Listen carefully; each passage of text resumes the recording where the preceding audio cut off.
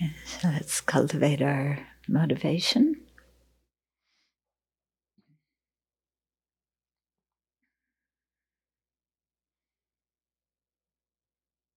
So always at the beginning of activities, we generate bodhicitta, the aspiration to become fully awakened so we can be of the greatest benefit to living beings. So when we have generated bodhicitta, when we have that thought in our mind, then we should do our best to not let the mind go to thinking about ourselves and our own problems.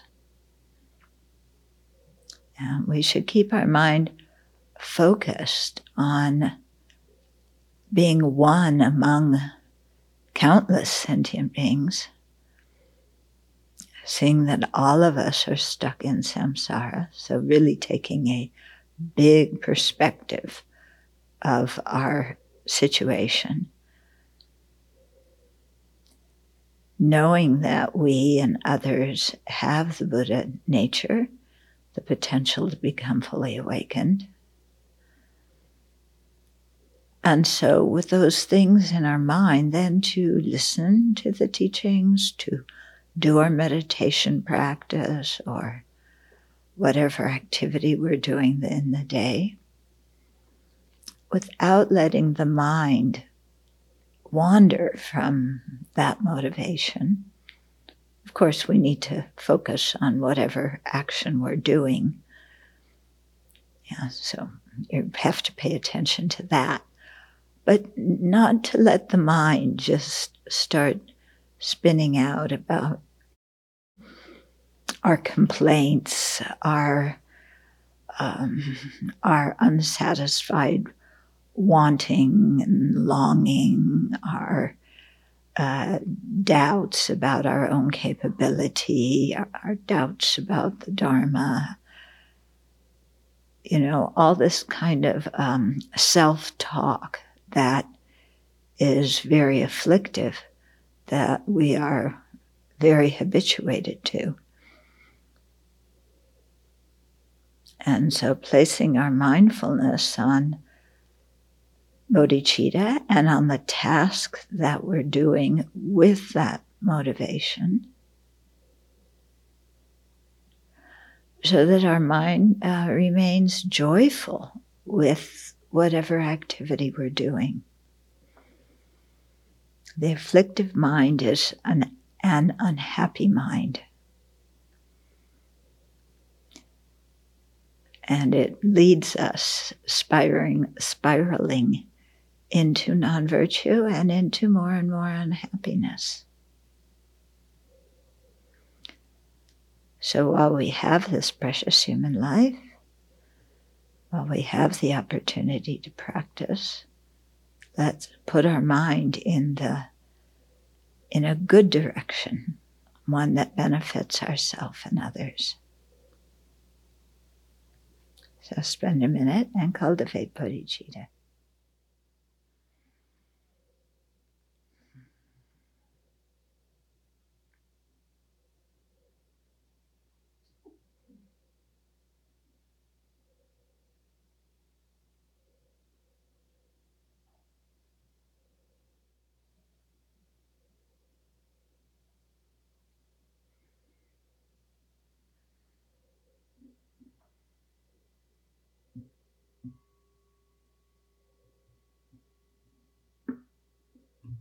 So we've been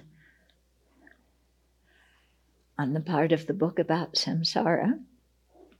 We finished the first truth, the truth of dukkha. We're talking about the second truth, the truth of the origin of dukkha. And we've been going through the 6 root afflictions.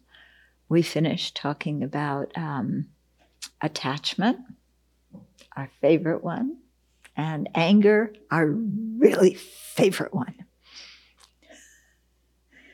It's interesting to observe, do you spend more time in attachment or more time in anger? Or is it 50-50? Okay, so now we're going on to the third of the sixth, arrogance. This is sometimes translated as pride. I prefer the term arrogance because pride in English has a double meaning. You can be proud of somebody. In other words, somebody did a really good job about, doing something, and you feel really proud of them. Yeah, so that's a good kind of pride. Whereas this is an afflictive one. So arrogance, to me, doesn't have any good connotations. Does it to you? I feel arrogant because that person was so kind. No, but I do feel proud of somebody who, if you have a little kid who is really kind, or even an adult, for that matter, you feel proud of them when they do something really good. But this is an afflictive mental factor, so arrogance. Okay, so arrogance is a mental factor that, based on the view of a personal identity that misapprehends how the I or mine exists, grasps strongly an inflated image of ourselves. So it's a mental factor, yeah, and it's based on view of a personal identity. So in Tibetan, that's the term jigta. Sometimes it's translated as view of the transitory collection, which leaves you wondering, what does that mean? Transitory collection means the aggregates, but it's not a view of the aggregates. It's a view of the I and mine being the owner, the one that possesses, okay? So it's a kind of person as well. So dependent on that grasping from the Prasangika view at an inherently existent I or mine, yeah, then arises arrogance. And what this mental factor does is it strongly grasps an inflated image of ourselves. Okay, so already by the definition, we see that it is it's a wrong cognizer. Okay, because what it's holding on to is an inflated image of ourselves.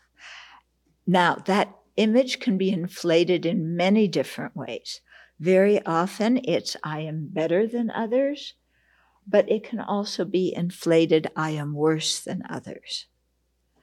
Okay, so just any kind of inflated image of how important I am, how valuable I am, how talented I am, how nobody else could possibly be as wonderful as me, and conversely, how nobody else could possibly be as degraded, as stupid, as much of a failure and an idiot as I am. Okay, so inflated. Okay, so it misapprehends how the I or mine exists and strongly grasps an inflated image of ourselves.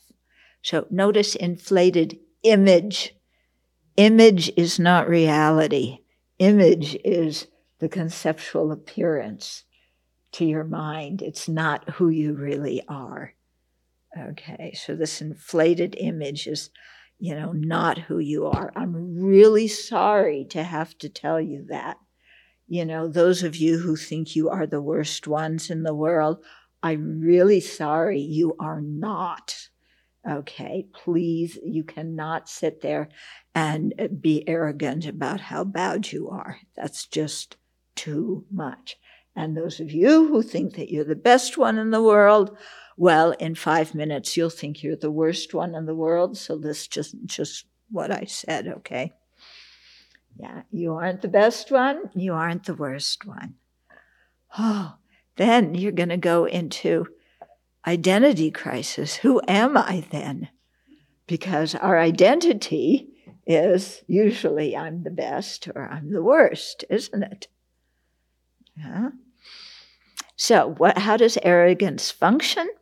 It functions to prevent us from learning and increasing our virtue, and it causes us to disrespect or denigrate others. So how does arrogance prevent us from learning? The Tibetans have a little analogy here. The grass grows in the valley. It doesn't grow on the peaks of the mountains. So the fertile area is in the valley. When your mind is humble, it's receptive to learning. Yeah, virtue and learning will grow. On the peaks of the mountains, you may stand up high, but nothing grows there. It's solid rock. Okay, so with arrogance, it really prevents us from learning, because when we think we know it all, then we, of course, have nothing to learn. Nobody has anything intelligent to share with us because we are already superior. Okay, so it prevents us from learning. It prevents us from increasing our virtue because, again, if I'm so wonderful, well, I don't need to purify. I don't need to create merit because I'm already so wonderful. Okay. So this mind clearly doesn't think of future lives. It just thinks maybe I have some high status or knowledge this life, and it's going to continue on ad infinitum. Okay, and it causes us to disrespect or denigrate others. So we are so great that then we have permission to tweet all the insults we want. Yeah, accuse people of things they didn't do, put them down, exaggerate their faults, and boast how wonderful we are. I'm not talking about anybody in particular. Okay? But this is what arrogance does. It gives us permission to act in an incredibly disrespectful manner towards others because we hold ourselves in such high esteem that, we must have the power to judge who's good and who's bad. And how do we judge it? Well, the people who agree with me and the people who support me and the people who like me, they are the good people. And the people who disagree with me and who don't support me, well, they're just clearly stupid. Yeah, and I should proclaim their stupidity so that the world knows it. But when we act like that, yeah, we're actually saying more about ourselves than we are about the other person. Yeah, somebody who goes on and on and on about how bad somebody else is, or when they go on and on and on about how bad they are, they're saying more about themselves than about anybody else. Yeah. I think I've mentioned, sometimes when you meet people who have been to other monasteries before, and they come here and they start to badmouth the previous place where they were. I mean, of course, the previous place may not have been great, but there's one way of talking about, things that could be improved, and then there's a different way of actually criticizing people and places. They're different, okay? So I always feel that when somebody comes here and they do that, yeah, that they're really saying much more about themselves than they are about anybody else. Yeah, and it's usually anger, but there's attachment, there's arrogance in there too, because I am so superior, I can judge, how some other monastery functions or what some other teacher does or whatever. I am so bright and intelligent. Okay, so Vasubandhu probably in Abhidharmakosha, he mentions seven types of arrogance. So as we go through them, think of examples that you have of when you've had this in your mind. It's much easier, of course, to think of examples of other people's arrogance. So you can think of that too, because that will give you an example to go by of how somebody else appears when they are arrogant. And then apply that to yourself, and you'll see what you get arrogant about and how you appear to other people when you're arrogant. Okay, so the first arrogance is the arrogance thinking I'm superior in relation to someone who is, quote, quote, inferior.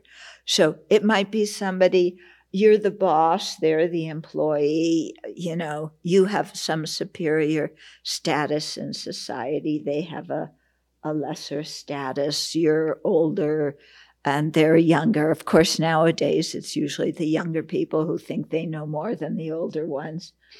Yeah, there's a certain arrogance of being young. I know how to use a smartphone. I know how to use a computer. Grandma doesn't. Grandpa, they don't know how to do that. They're such idiots. Of course, Grandpa and Grandpa have a lot of experience from living life, and we can learn from their experience, but we close down and we don't learn because we think we're so much more talented because we know how to exercise our thumbs better than they know how to exercise their thumbs.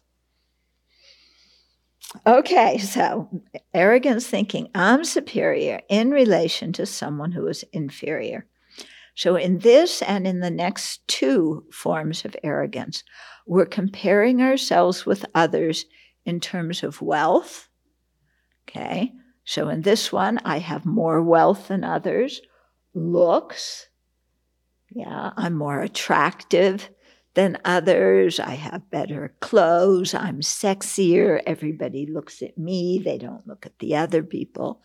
Knowledge, I have a degree in this and that, or I don't have a degree because I don't need to have a degree because I can teach myself, and I've, educated myself about all these things, so I'm very knowledgeable. Social standing, you're from an elite university, you're from, the upper class in whatever city you live in or whatever country.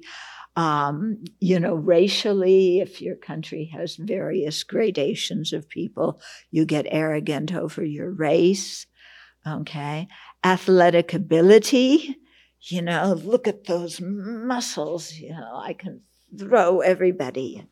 I can make those baskets, just bring them down to my level, but especially about athletic ability, like you're talented and people praise you and so on. Very easy to get inflated. Movie stars in terms of fame, and talent in terms of being an actor, an actress, or a singer or something. Very easy to get puffed up about that kind of things.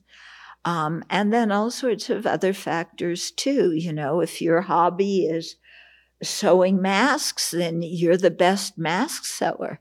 And if your hobby is bonsai trees, you have the best bonsai trees. You're the most talented one in doing that. So whatever it is that we're doing, we like to have a high opinion of ourselves. We're somehow better, I can sit in meditation position longer than others without moving. I can sit up straighter than everybody else. Okay, my 3 dots from doing the Bodhisattva ordination show they're bigger than your dots. Yeah. And then I say, well, mine have overgrown because I'm a senior. They go, no, but mine are bigger, so others know that I've done that. They don't think you've even done it. Okay, so we can get arrogant about whatever it is. We can get arrogant about it. You know, our musical ability, our artistic ability, our ability to cook, our ability to clean, our ability to lop branches, you know, whatever it is. Watch your mind, you know, and how the mind always says, I do this better than others. You know, I'm really talented.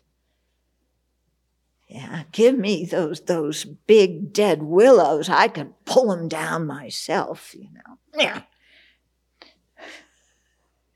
Yeah. So you can get arrogant about me because that's true. You're better than me with that. But, yeah, so we can, you know, we inflate ourselves over anything. Okay? I mean, the color of my robe is nicer than the color of your robe. It doesn't matter, okay? Okay, so then the second one is arrogance, thinking I am superior, but in relation to someone who's actually equal to us. So it can be in terms of comparing ourselves to the same things as above: wealth, looks, knowledge, social standing, athletic ability, fame, okay, intelligence, religion. I'm so intelligent that I have this religion, you know. I have the best religion. I would only believe in the bestest religion there is, and I wouldn't believe in a stupid one, you know, because I am so intelligent.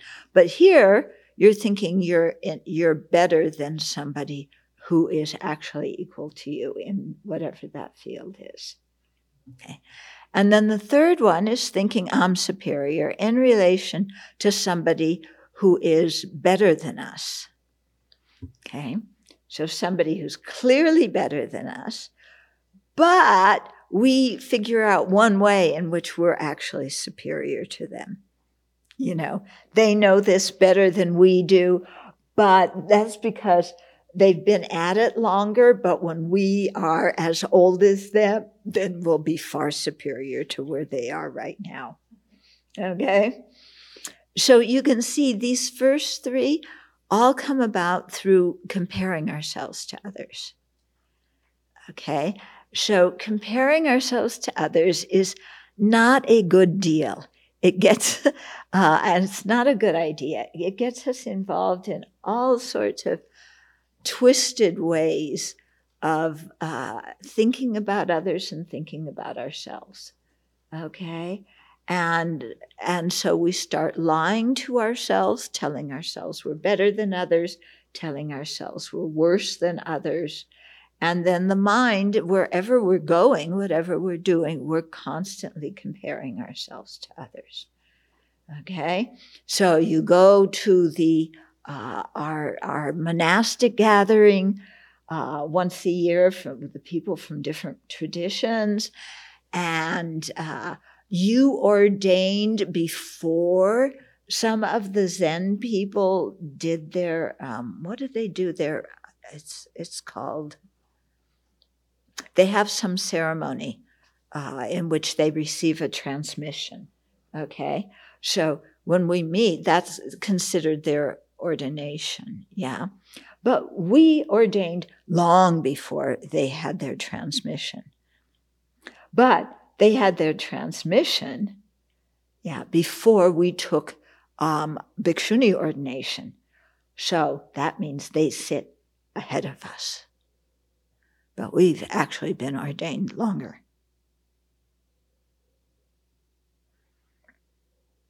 Yeah. And we are superior because we have been ordained longer. And because we follow Tibetan Buddhism. So we're definitely superior. So we should sit in front of them because they are inferior. Right? Yeah. We all agree. They don't agree with us. And the system that was organized says we do it their way, not our way.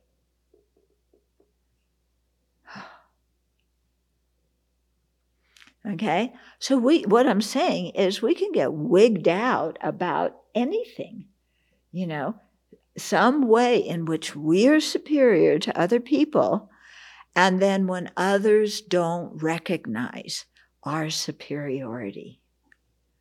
Ooh, okay. So then you have arrogance.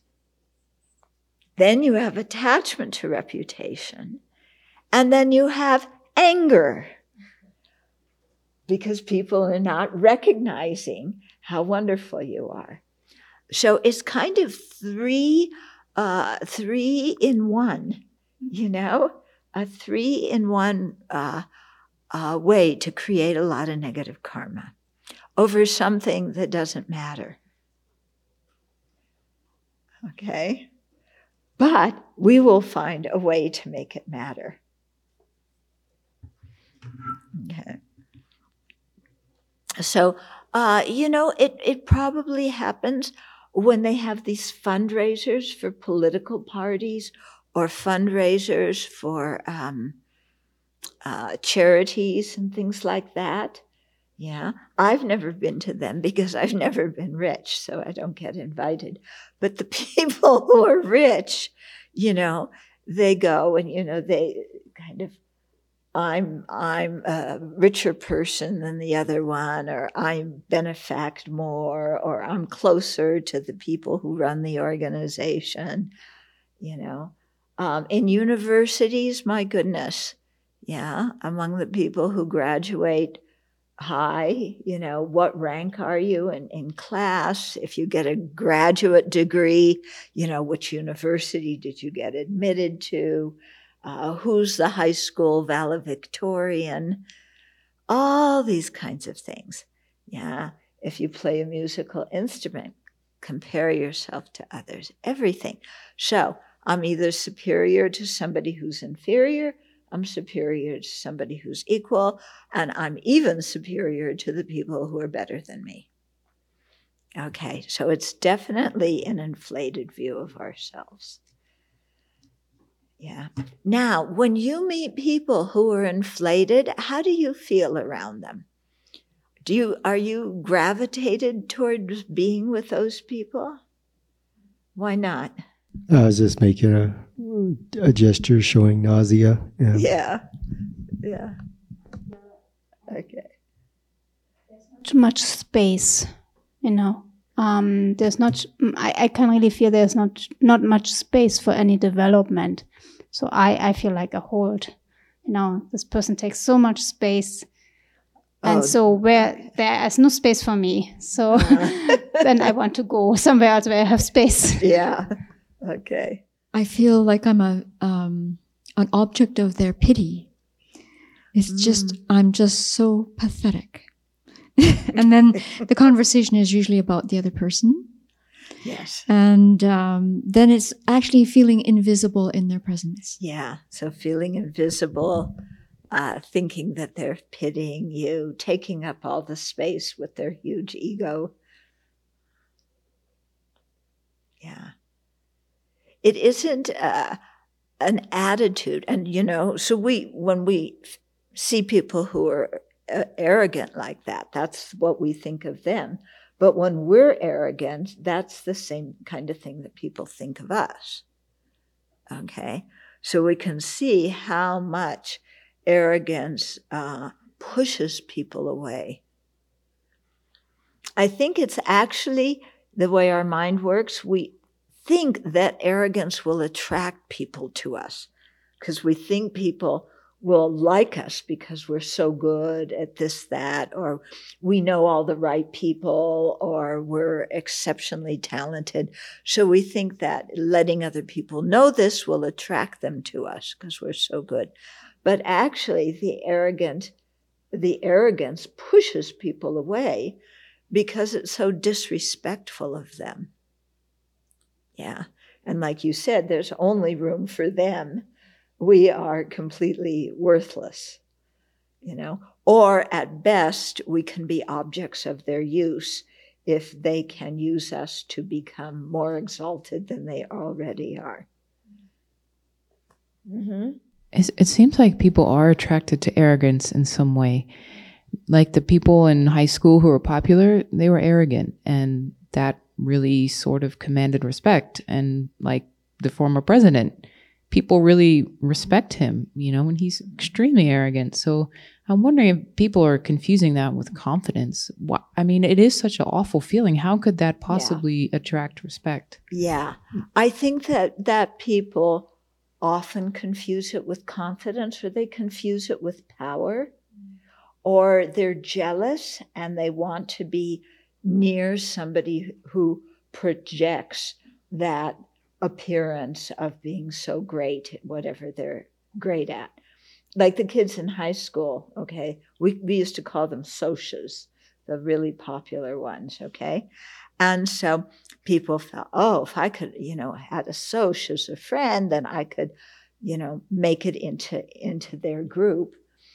So there was jealousy involved. Yeah. There wasn't, did we actually like those people? Or did we want to be as admired as they are? Were we attracted to them as human beings, or were we attracted to having status amongst others, just like they had status amongst others? Yeah. And the same thing with the former president. Yeah. People might think, because he projects having all this power and status and wealth. Are people really attracted to him as a human being? Do they care about him? Or are they attracted to that image and they somehow want to be part of what he is? Because you can also, we're coming to it, but you can be arrogant about, I know somebody who's very important. I'm not so important, but I know the important people. Okay. Or we can get arrogant if I'm not as good as somebody, but I'm almost as good. So we get arrogant about that. Okay. There's all sorts of ways in which we find some way, to make ourselves special. So, are those people who really put themselves up like that? Some, I find myself, it arouses some envy, but it's a very sick, disgusting feeling of envy because I don't really like those people. So how can I envy the people I don't like? Well, I like their status or their fame or their talent, but I don't like people who are boastful. Yeah. Okay, so there's a difference between arrogance and self-confidence. Okay? With self-confidence, you're not inflating your good qualities. You know what your good qualities are. And you have them in perspective. And you have the mind that wants to use them to make a positive contribution to society or to help somebody. So you aren't arrogant as if I am something special. It's just what those qualities are. You know other people who are better than you. You know that you're better than others, but you aren't interested in pulling rank. Okay, you're just interested in in being a benefit. Okay, so people who really have self-confidence don't need to go around presenting an inflated image of themselves because they believe in themselves. So for me, when I see people who are very inflated, to me it indicates that they don't really have self-confidence. Yeah, because if you really have self-confidence, you don't need to do a song and dance. Yeah. I just remember he said this to me. He was still quite young. And he was saying, if I'm a good cook, I don't need to tell other people. I just cook a meal and they see it.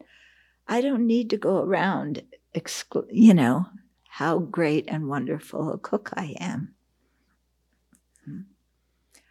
So, and it's the same with Dharma practitioners, people who go around with, I've been to, 15 3-month retreats and 14 half-month retreats, and I know this teacher and I know that teacher, and I've had private teachings with this one and private teachings with that one. And of course, here's my photograph, that my teacher signed, and I get to drive him around, and, and you find people like that in the Dharma. And I've studied this text, I've studied, this and that. I mean, yeah. So you can tell that when people are arrogant like that they haven't really absorbed what they've been studying.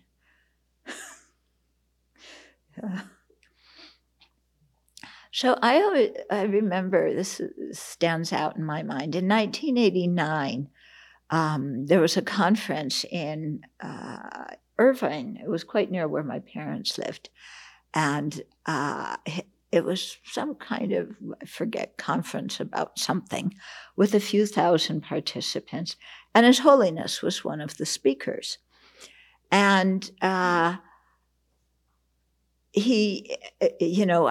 was one session and they had all these other people there, famous people.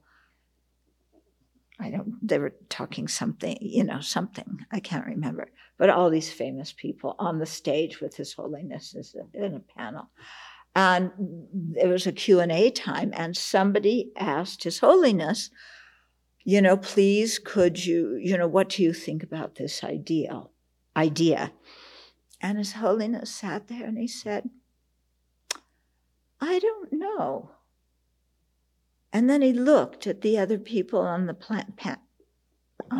panel, and he said, what do all of you think?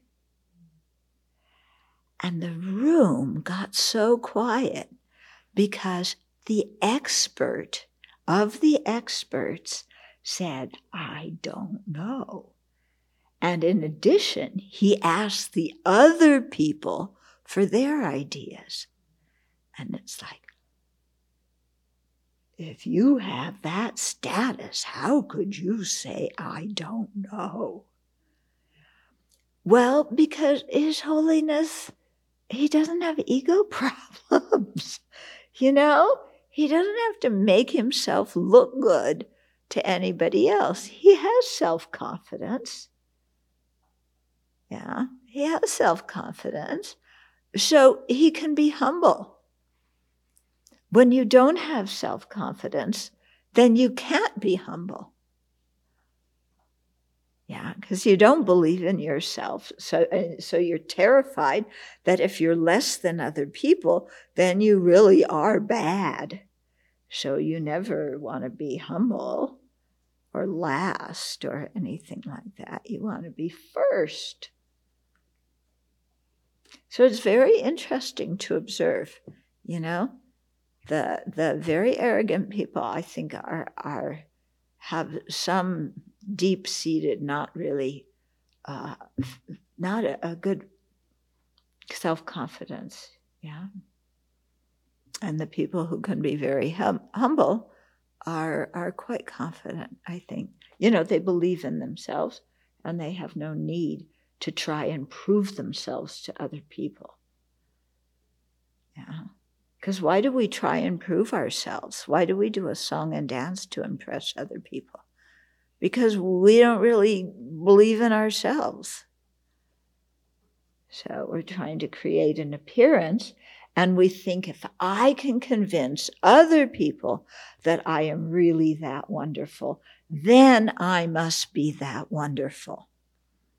So what we're doing is we're giving our power to other people, and so that they can tell us who we are. And if they tell us we're wonderful, well, we must be wonderful. And if they tell us we're awful, then we must be awful. And so inside, we're not very stable emotionally, because it depends completely about what other people say about us. What they say to us directly, what we hear that they're saying to other people.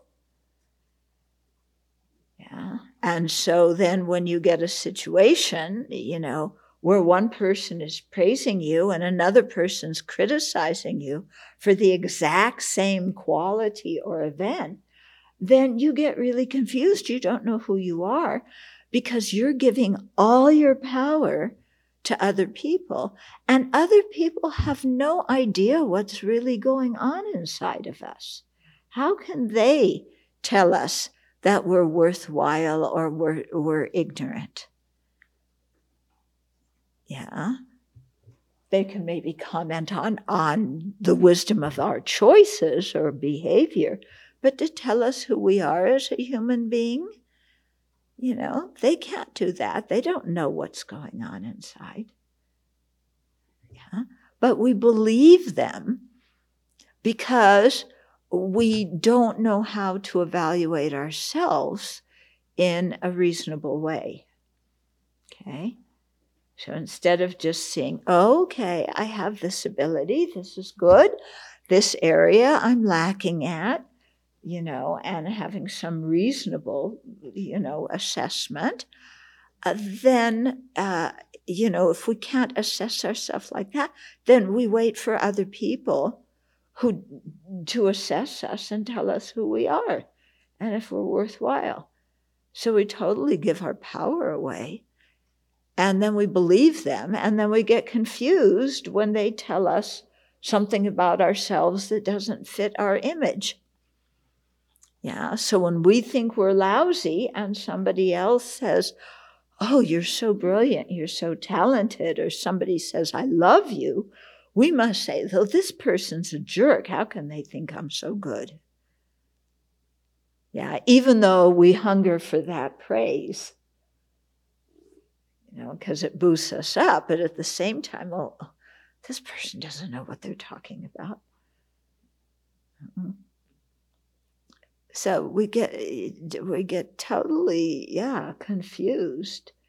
And, and then consistently this thing of comparing ourselves to others as if that were a good standard to go by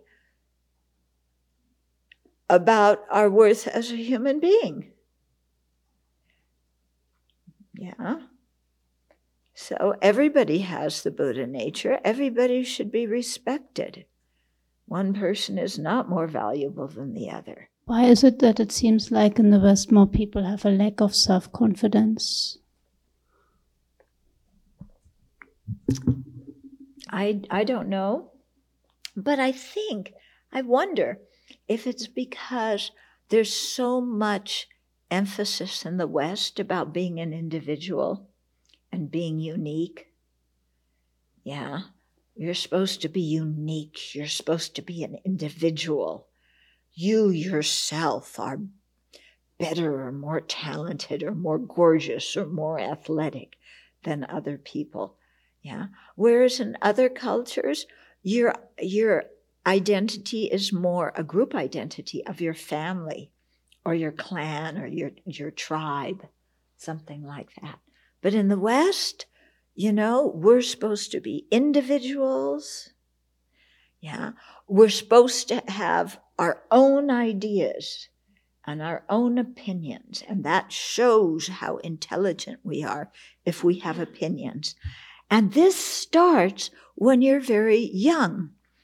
You go to preschool. What's your favorite color?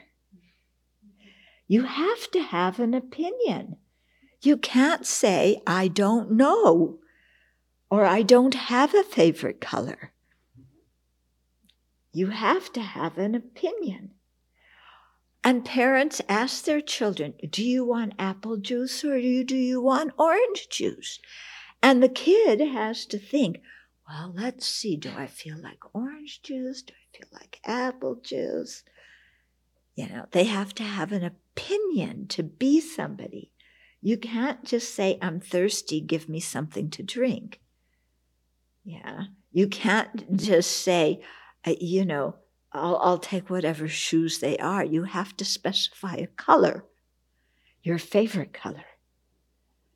Yeah, it's so interesting, And I think that puts pressure on the individual, that we have to be somebody in it with, the kind of juice you like and your favorite color and your favorite TV program. Yeah, your favorite sports team, excuse me. Yeah. So, yeah. No. But you can see all of it circles around the view of a personal identity. It all circles around grasping at an I that exists inherently. Yeah. And our desperate efforts to try and prove to ourselves that I really exists. Yeah, so to prove that I really exists, that I has to become very important. So then, of course, we compare it to other people. Yeah. And we exclaim ourselves. Yeah.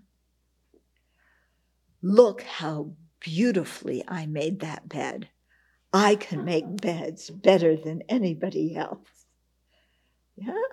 Watch the mind. It's incredible what we will somehow, put ourselves up with.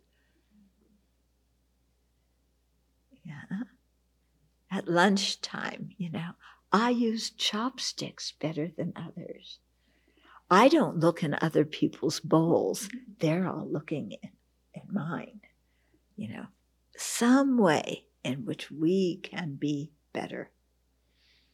It's really, when you think of it, pathetic. Yeah, isn't it? Because it's often over stupid things. But even if you are the best, concert pianist, okay, you're talented, that's great. But when you die, your piano's not coming with you. And all your memorized, Tchaikovsky things, that's not coming with you.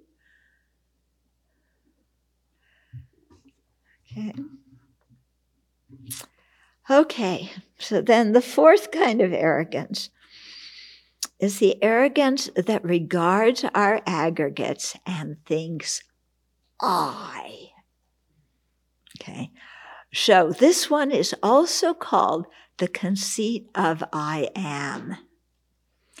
And to me, this one, this really hits the hammer on the nail, the conceit of I am.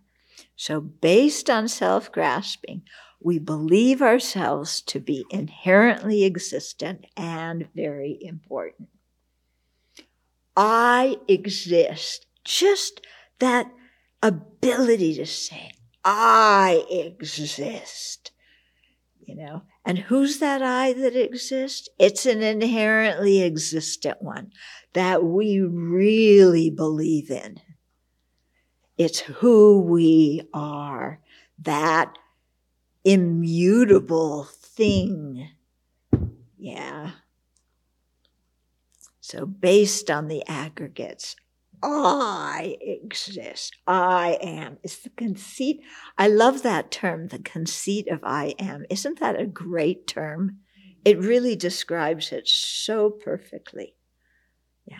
Because every situation we walk into, even when we're nervous and we feel inferior and we wonder, how am I ever going to be with this group of superior people? There's still the I am there. Yeah, the conceit of I am. So, of course, everything revolves around us, doesn't it?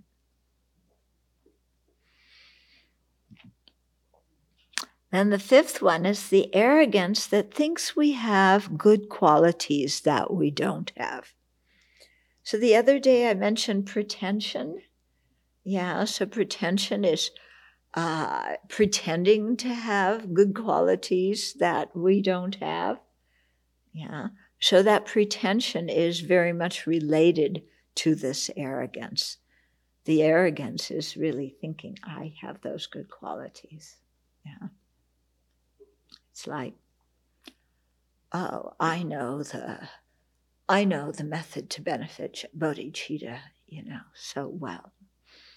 I can teach this topic, I can lead meditations. I can, play the piano. I can hit a softball. I can hit a home run. And everybody cheers when I hit a home run. Ooh.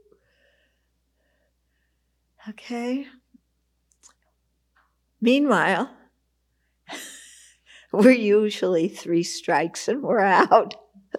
But our image of ourselves, we think that we have good qualities that we don't.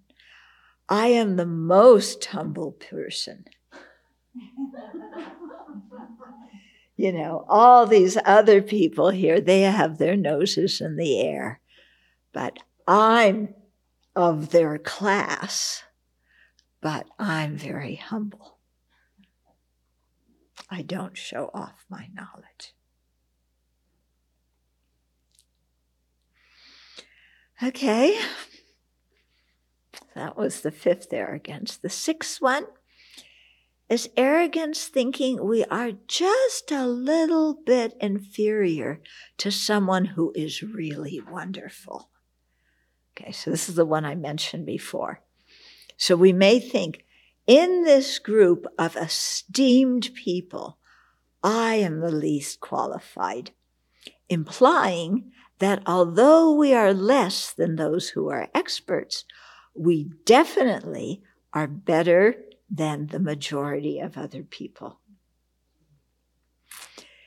Okay, so that's the first part of how this one manifests. Yeah, in this group of, talented people who know rocket science, yeah, I am the least qualified. Yeah, they are the important people at NASA. Yeah, they're the ones who made the Challenger crash. I'm less important than them. I wasn't responsible for the crash. So there's an esteemed group of people, and I'm just a little bit inferior to them. Yeah. Or it claims status by being associated with somebody who is better than us. I am the disciple of a truly great spiritual master. Yeah, I am that teacher's disciple. Yeah. So he's better than me, but he's teaching me implication. I'm special because he's teaching me.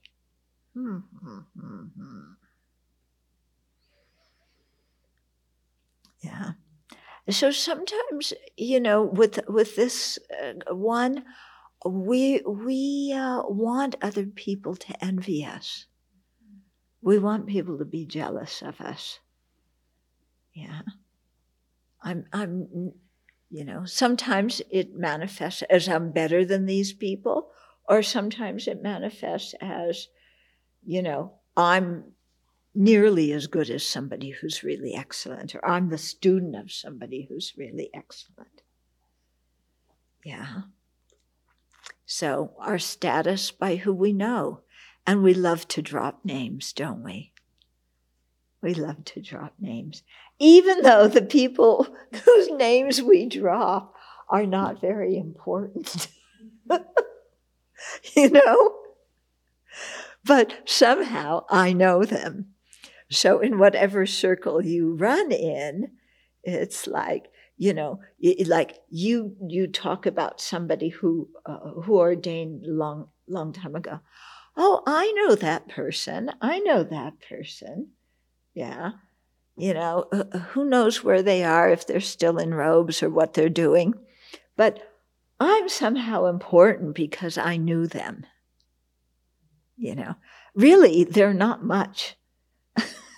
They're to be respected. They're a human being, but, they're not somebody that I should, get puffed up by knowing. Yeah. But I make myself puffed up because I know so many people. Yeah. And they know who I am too. Yeah. It doesn't matter that they call me Pema Chodron.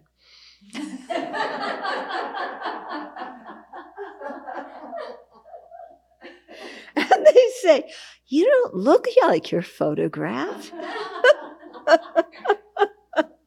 I read your book, the one, what is it? Something. Yeah, When Things Fall Apart. I read your book. It was so great. Yeah. Yeah. Will you sign my copy? Well, actually, I'm not Pema Chodron. Sorry to disappoint you. Okay. But yeah, we get proud of who we know. Yeah. Coming back to high school, if you knew some of the Soshas, if, they lived next door to you or something like that, you knew who they were. Yeah, you knew their family. You never played with them because they were better than us. But we knew them. Oh, I know so-and-so. They live across the street from me. Yeah, we get some status from that, don't we? Actually, we don't hang out with that person or anything, but we think we're somehow special because we know them.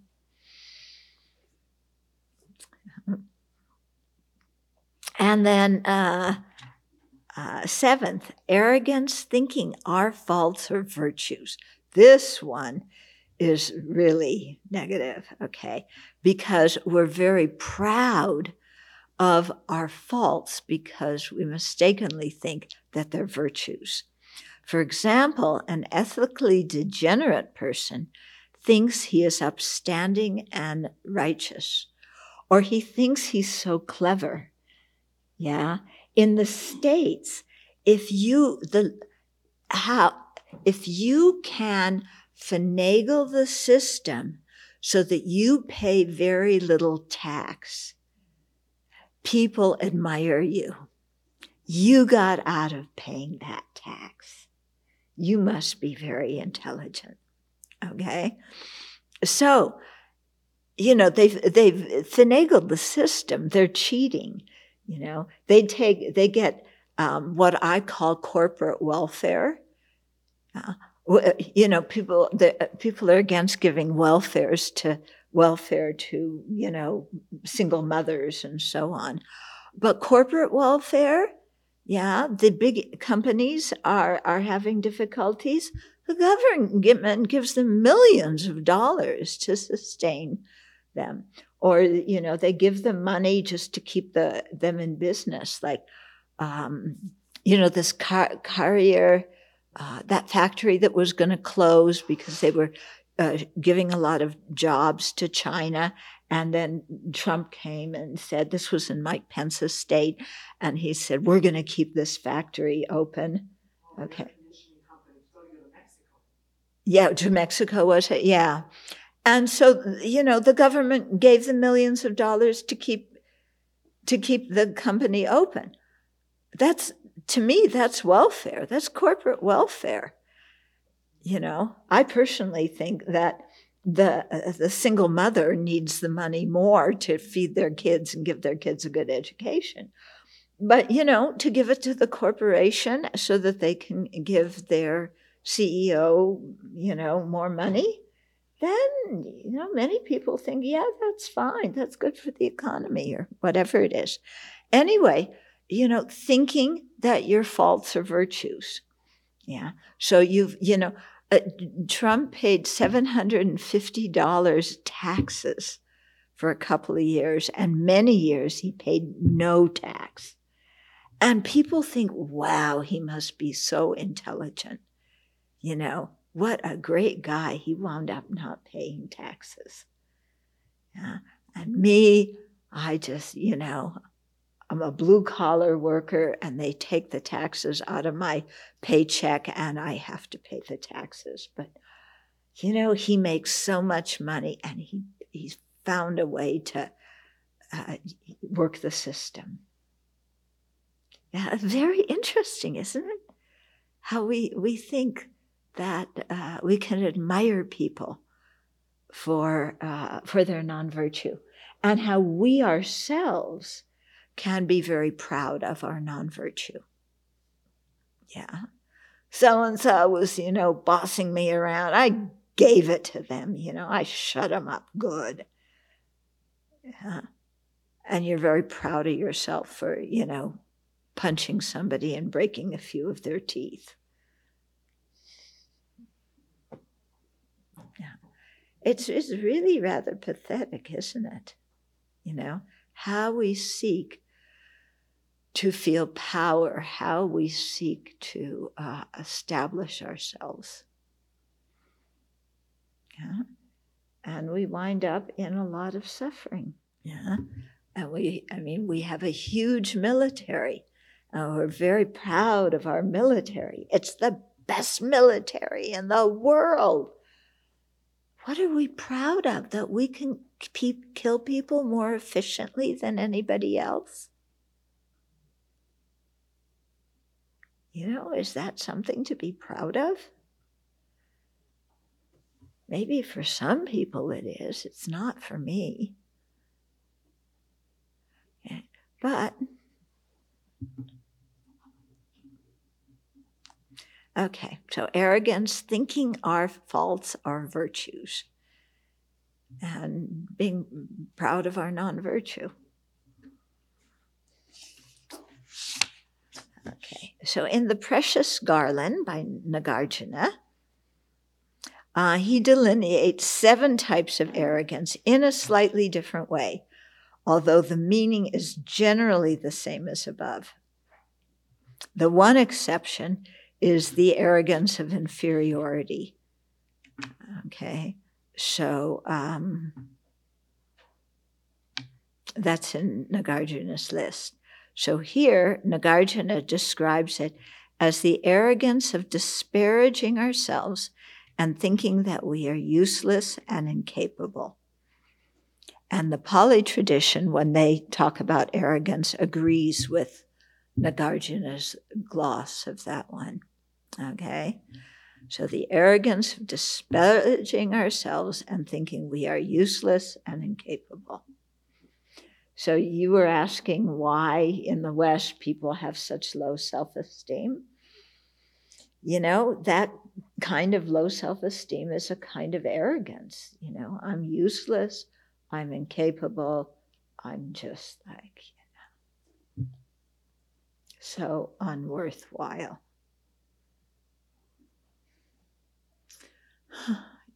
And then, okay, the trip.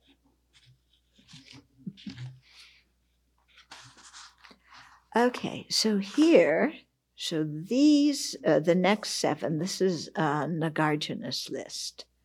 Okay, Jeffrey went through it with us, I think, once upon a time. So concerning these, the first is called arrogance. It is where one thinks of oneself as even inferior to the inferior, equal to the equal, or greater than or equal to the inferior. So again, this one encapsulates a few different ways of comparing ourselves to others. So we're worse than the worst, okay? We're equal to the equal, or we're greater than or equal to the inferior. What are you so proud about that for? Okay.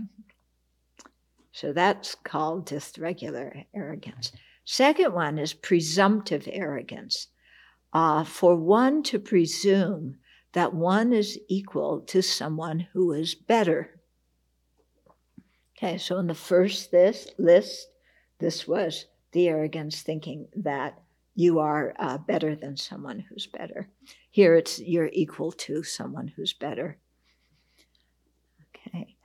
Then the third, if one presumes oneself to even be better than one's betters, okay, this is arrogance beyond arrogance. Okay, so this is arrogance with a cherry on top. When you think you are better than the people who are better than you. Okay, then thinking oneself to be even loftier than the lofty is excessively bad, like developing sores on top of one's boils. Okay, do you have an image of that? You have this boil that is so big and painful and full of pus. And then you have a sore on top of that boil that's infected and even, more painful. So that's when you think of yourself to be even loftier than the lofty, it's like having a sore on top of a boil. It really shows that we're in bad shape, doesn't it? The person who sees themselves like that, they really don't have any confidence.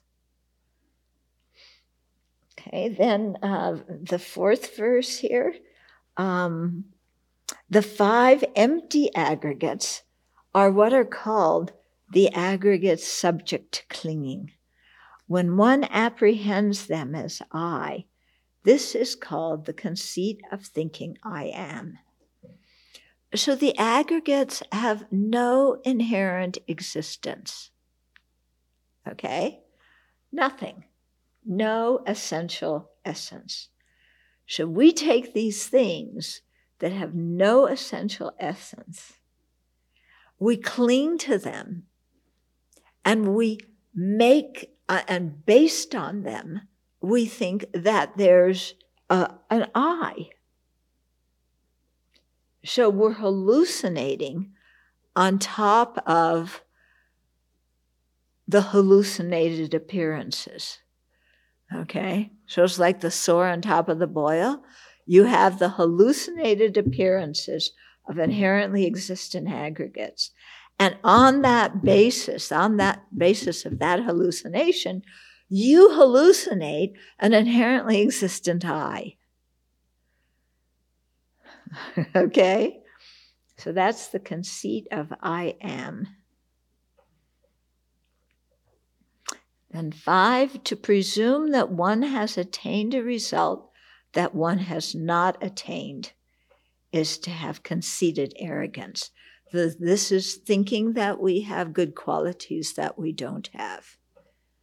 That one that's linked with pretension. In our precepts, our Parajika precepts, the ones about lying, where you claim to have realizations you don't have. So that's this one. Okay, you think that you have good qualities, you've attained realizations that you don't have. and then you lie about it. And that's considered the worst kind of lying. Now you might go, why is that the worst kind of lying?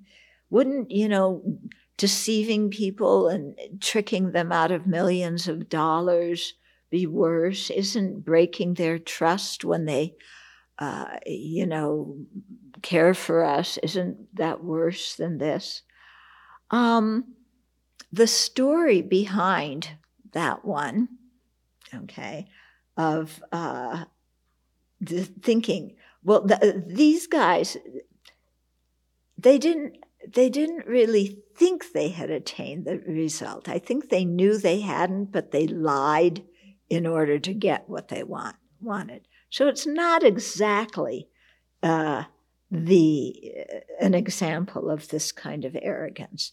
But people can have this kind of arrogance and behave in the same way that the people did in the story.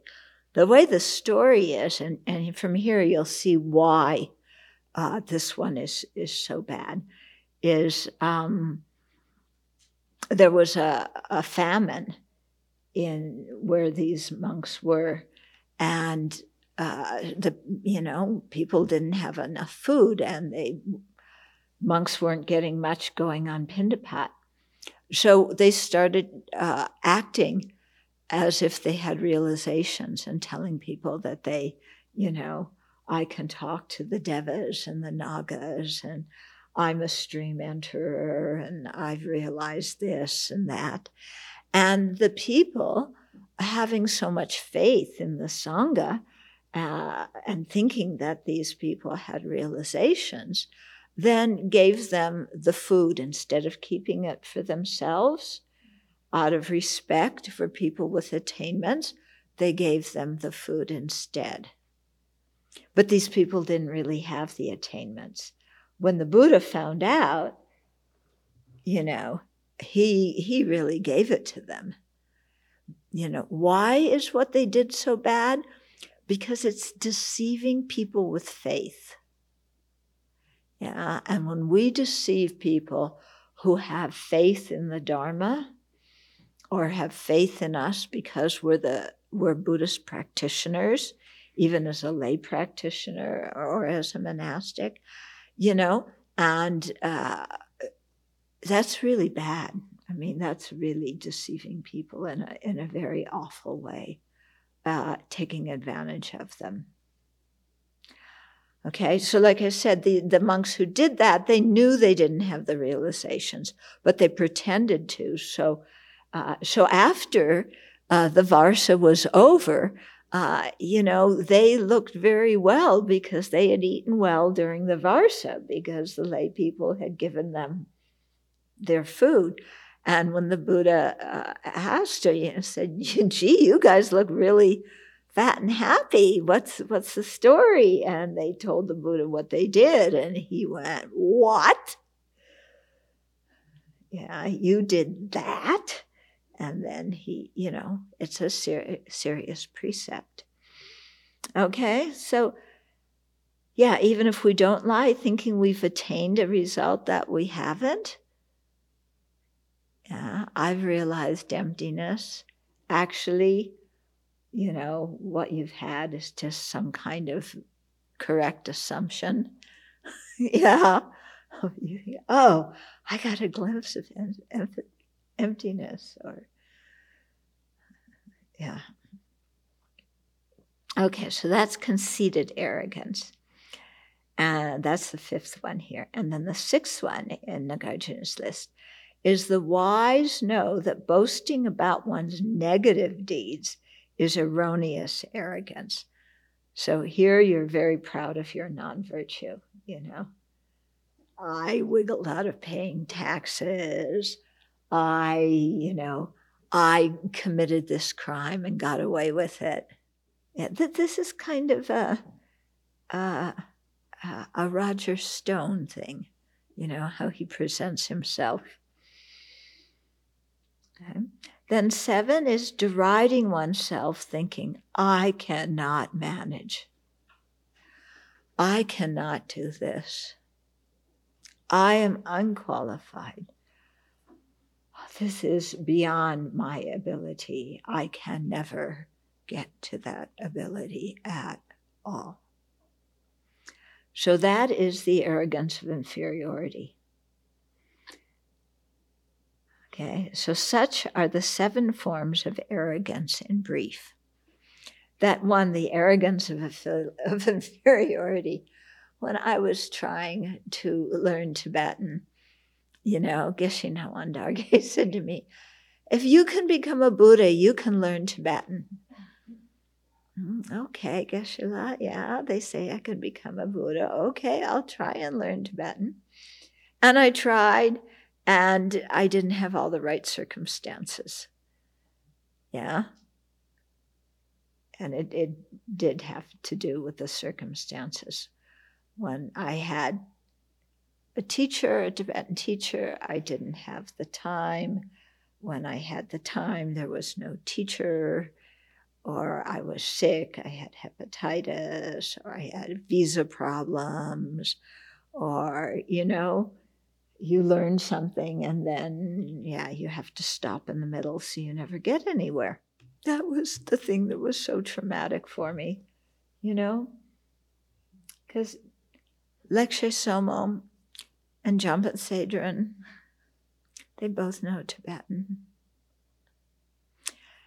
And Lekshe, we were ordained, we took Gyatso in the same year, but she took Bhikshuni before me, so she sat ahead of me in the line.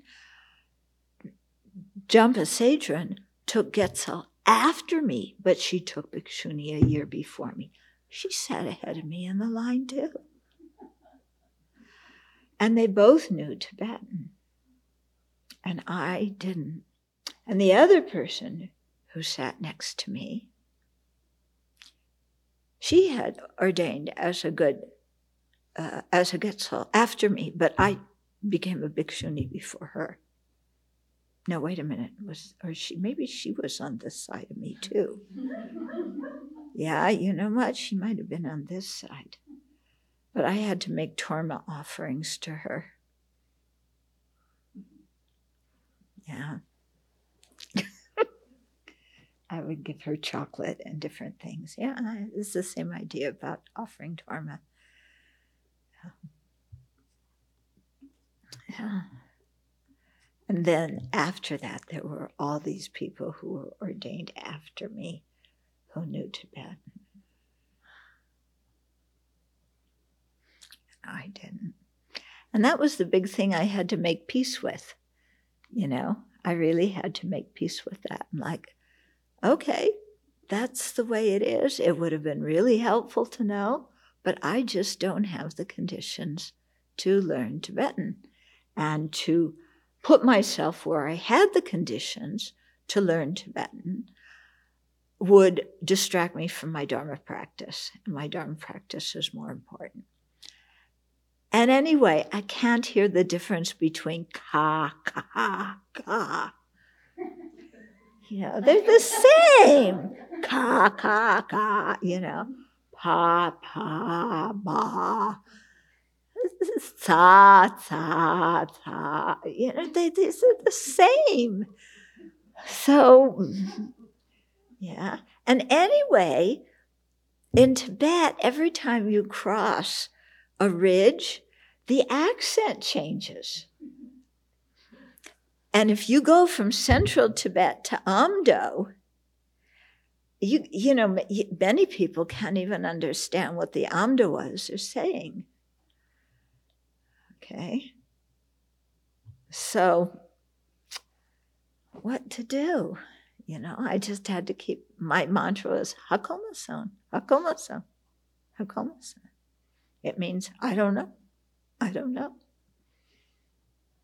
And my other mantra was Chukho. Chai Mindu, Chukho. Okay. Don't give me that awful butter tea. Just give me hot water. But the hot water usually is in a thermos that had butter tea. So it has this grease floating on top of it. Okay. So Okay, so there are certain things in our lives that we just have to make peace with. That other people are better than us, and that's the way it is. And actually, that's good. Because then when you need, when Jampa Sadrin and I were together at this one meeting with these monks who were going through the Vinaya, then she translated for me. So I could just sit there and look stupid, and then she could translate. Of course, she understood everything, and I only got the summary. But, you learn to rejoice that other people are better than you. Okay. Arrogance blocks us from gaining new qualities. When we believe we are already top-notch, we are not respected and we are not receptive to learning. Instead, we remain complacent or even smug without endeavoring to cultivate virtuous qualities. Arrogance due to our Dharma knowledge or accomplishments does not plague beginners. At that time, we are aware of how little we know and how much we need to learn and practice. But after we have studied and practiced for a while, arrogance can easily set in and arrest our spiritual growth. Okay? So, yeah, it's true, isn't it? When we're baby beginners and we come in, we don't know anything. Everybody knows we don't know anything. It's very easy to be humble. Okay? Then you learn a little bit, and the next crop of baby beginners come. And it's like, well, I can lead you in meditation, and I can answer your questions, and, I can introduce you to so-and-so and so-and-so. And, they asked for somebody to go speak at that event. I'll go speak. All of a sudden, we know a lot and we become arrogant. When really, we don't know very much at all. It's just we're a little bit more knowledgeable than we were when we were baby beginners. Yeah. It's like you think you've been ordained, like I've been ordained 5 years. Wow, I know so much. I've been ordained 10 years. Oh, now I'm a Tara. Yeah, they think if you get a title, you're a Tara. I've been ordained 20 years. I'm a Mahatera. Yeah? And then you look at the level of your practice, and it's like, yeah. It's like, I don't know anything. I don't understand these things. I can repeat some words that sound good, but I don't really understand them. So it is important to discriminate between arrogance and self-confidence. Arrogance is often a cover for insecurity, whereas self-confidence acknowledges our abilities without inflating them. Self-confident people have no need to boast of their achievements. Self-confidence, an essential factor on the spiritual path, should be nurtured. Okay? So don't confuse self-confidence with arrogance. Arrogance on the spiritual path is like poison. Self-confidence is important. His Holiness always says, to be a bodhisattva, you have to have tremendous self-confidence. You have to really think, yes, I can do that. I can cultivate that quality. Yeah? So he says that repeatedly. Mm-hmm. So self-confidence, an essential factor on the spiritual path, should be nurtured. Having the thought, as I progressively practice the path, I'll be able to accomplish all the bodhisattva activities, is a helpful and necessary attitude. It is not arrogance. Yeah, you're thinking, as I progress, as I keep going, I can accomplish these, Awareness of our potential boosts our enthusiasm to engage in Dharma study and practice. Similarly, rejoicing at our virtue with a sense of satisfaction, thinking, I feel good because I kept my precepts in a challenging situation, is not arrogance. It's a way of reinforcing our virtue. Okay. So when we create virtue, or when we're facing a difficult situation and we are able to stop our habitual action of creating non-virtue, then to say good job, and acknowledge that we did something well. Yeah, because that is reinforcing our virtues. If we go out and say, well, I did this, that's arrogance. But, just feeling like, oh, wow, I did this well. It's nice to have that feeling about yourself. Okay, so questions, comments? Looking at Nagarjuna's list of 7, I don't think I fully understand, thinking ourselves equal to the equal, how arrogance coming in there. Well, I'm equal to the equal, but I'm actually better. and still it's comparison. We don't really think I'm equal to the equal. Yeah, do we? I am better than them. Yeah, we're equal. Yeah, we're equals, but I'm better. And I have more potential. With the conceit of I am, how does that differ from the view of the personal identity or the transcendent? Yeah, it's very related to that. Yeah, it says it's on the basis of the view of the personal identity. So it's, I see it as something even, you have the self-grasping, and then it's like, you make it really special. Yeah. You're grasping at an inherently existent self. That is really in a special one, because I exist. Would comparing the path of the individual liberation versus the bodhisattva path be an arrogance, since this is a personal choice? It depends on your attitude. If you just see, okay, I choose this path appeals to me more than the other path, that's not arrogance. It's your personal choice. It's according to your disposition. If you say, I am better than the people who follow this other path, that's arrogance. And that is actually showing how little you understand of the Dharma. Yeah. How do you recommend responding when you feel like someone's pitying you? I just ignore it. What can you say? What can you say? Actually, you got it all wrong. I'm better. Yeah, I think you just, yeah. What is the difference between arrogance of inferiority and jealousy? The arrogance of inferiority is, again, it's inflating yourself. I am worse than others. Yeah. So it's a view you have about yourself.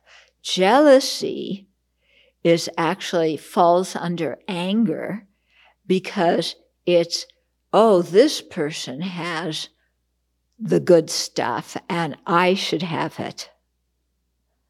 Okay. So they can be related, in one incident, but they're different. When you experience the laziness of discouragement of the result, path, or basis, is the root affliction behind this the arrogance of inferiority, or is discouragement its own affliction? Discouragement is said to be a type of laziness, and I think that's because it makes you, it zaps your joyous effort. So it's laziness in that respect. But it is also a kind of arrogance of inferiority. You know, I'm just like, I'm the worst one. I'm hopeless. I'm just not good enough. I can't measure up. But see how special I am. You know, I can't be the best, so I'm going to be the worst. Yeah. So I need special attention because I'm so bad and so incompetent. Is arrogance then a kind of an attachment to oneself then? Yeah. So it falls under attachment where jealousy falls under anger. Yeah. It's actually its own sick one, but it goes more, I think, towards the attachment side in the sense of, bolstering up something, inflating the value of something. In this case, yourself. Okay. Nothing else? Okay, then we'll dedicate. And next week we'll do ignorance. So come prepared. What are you saying? What are you talking about? Huh?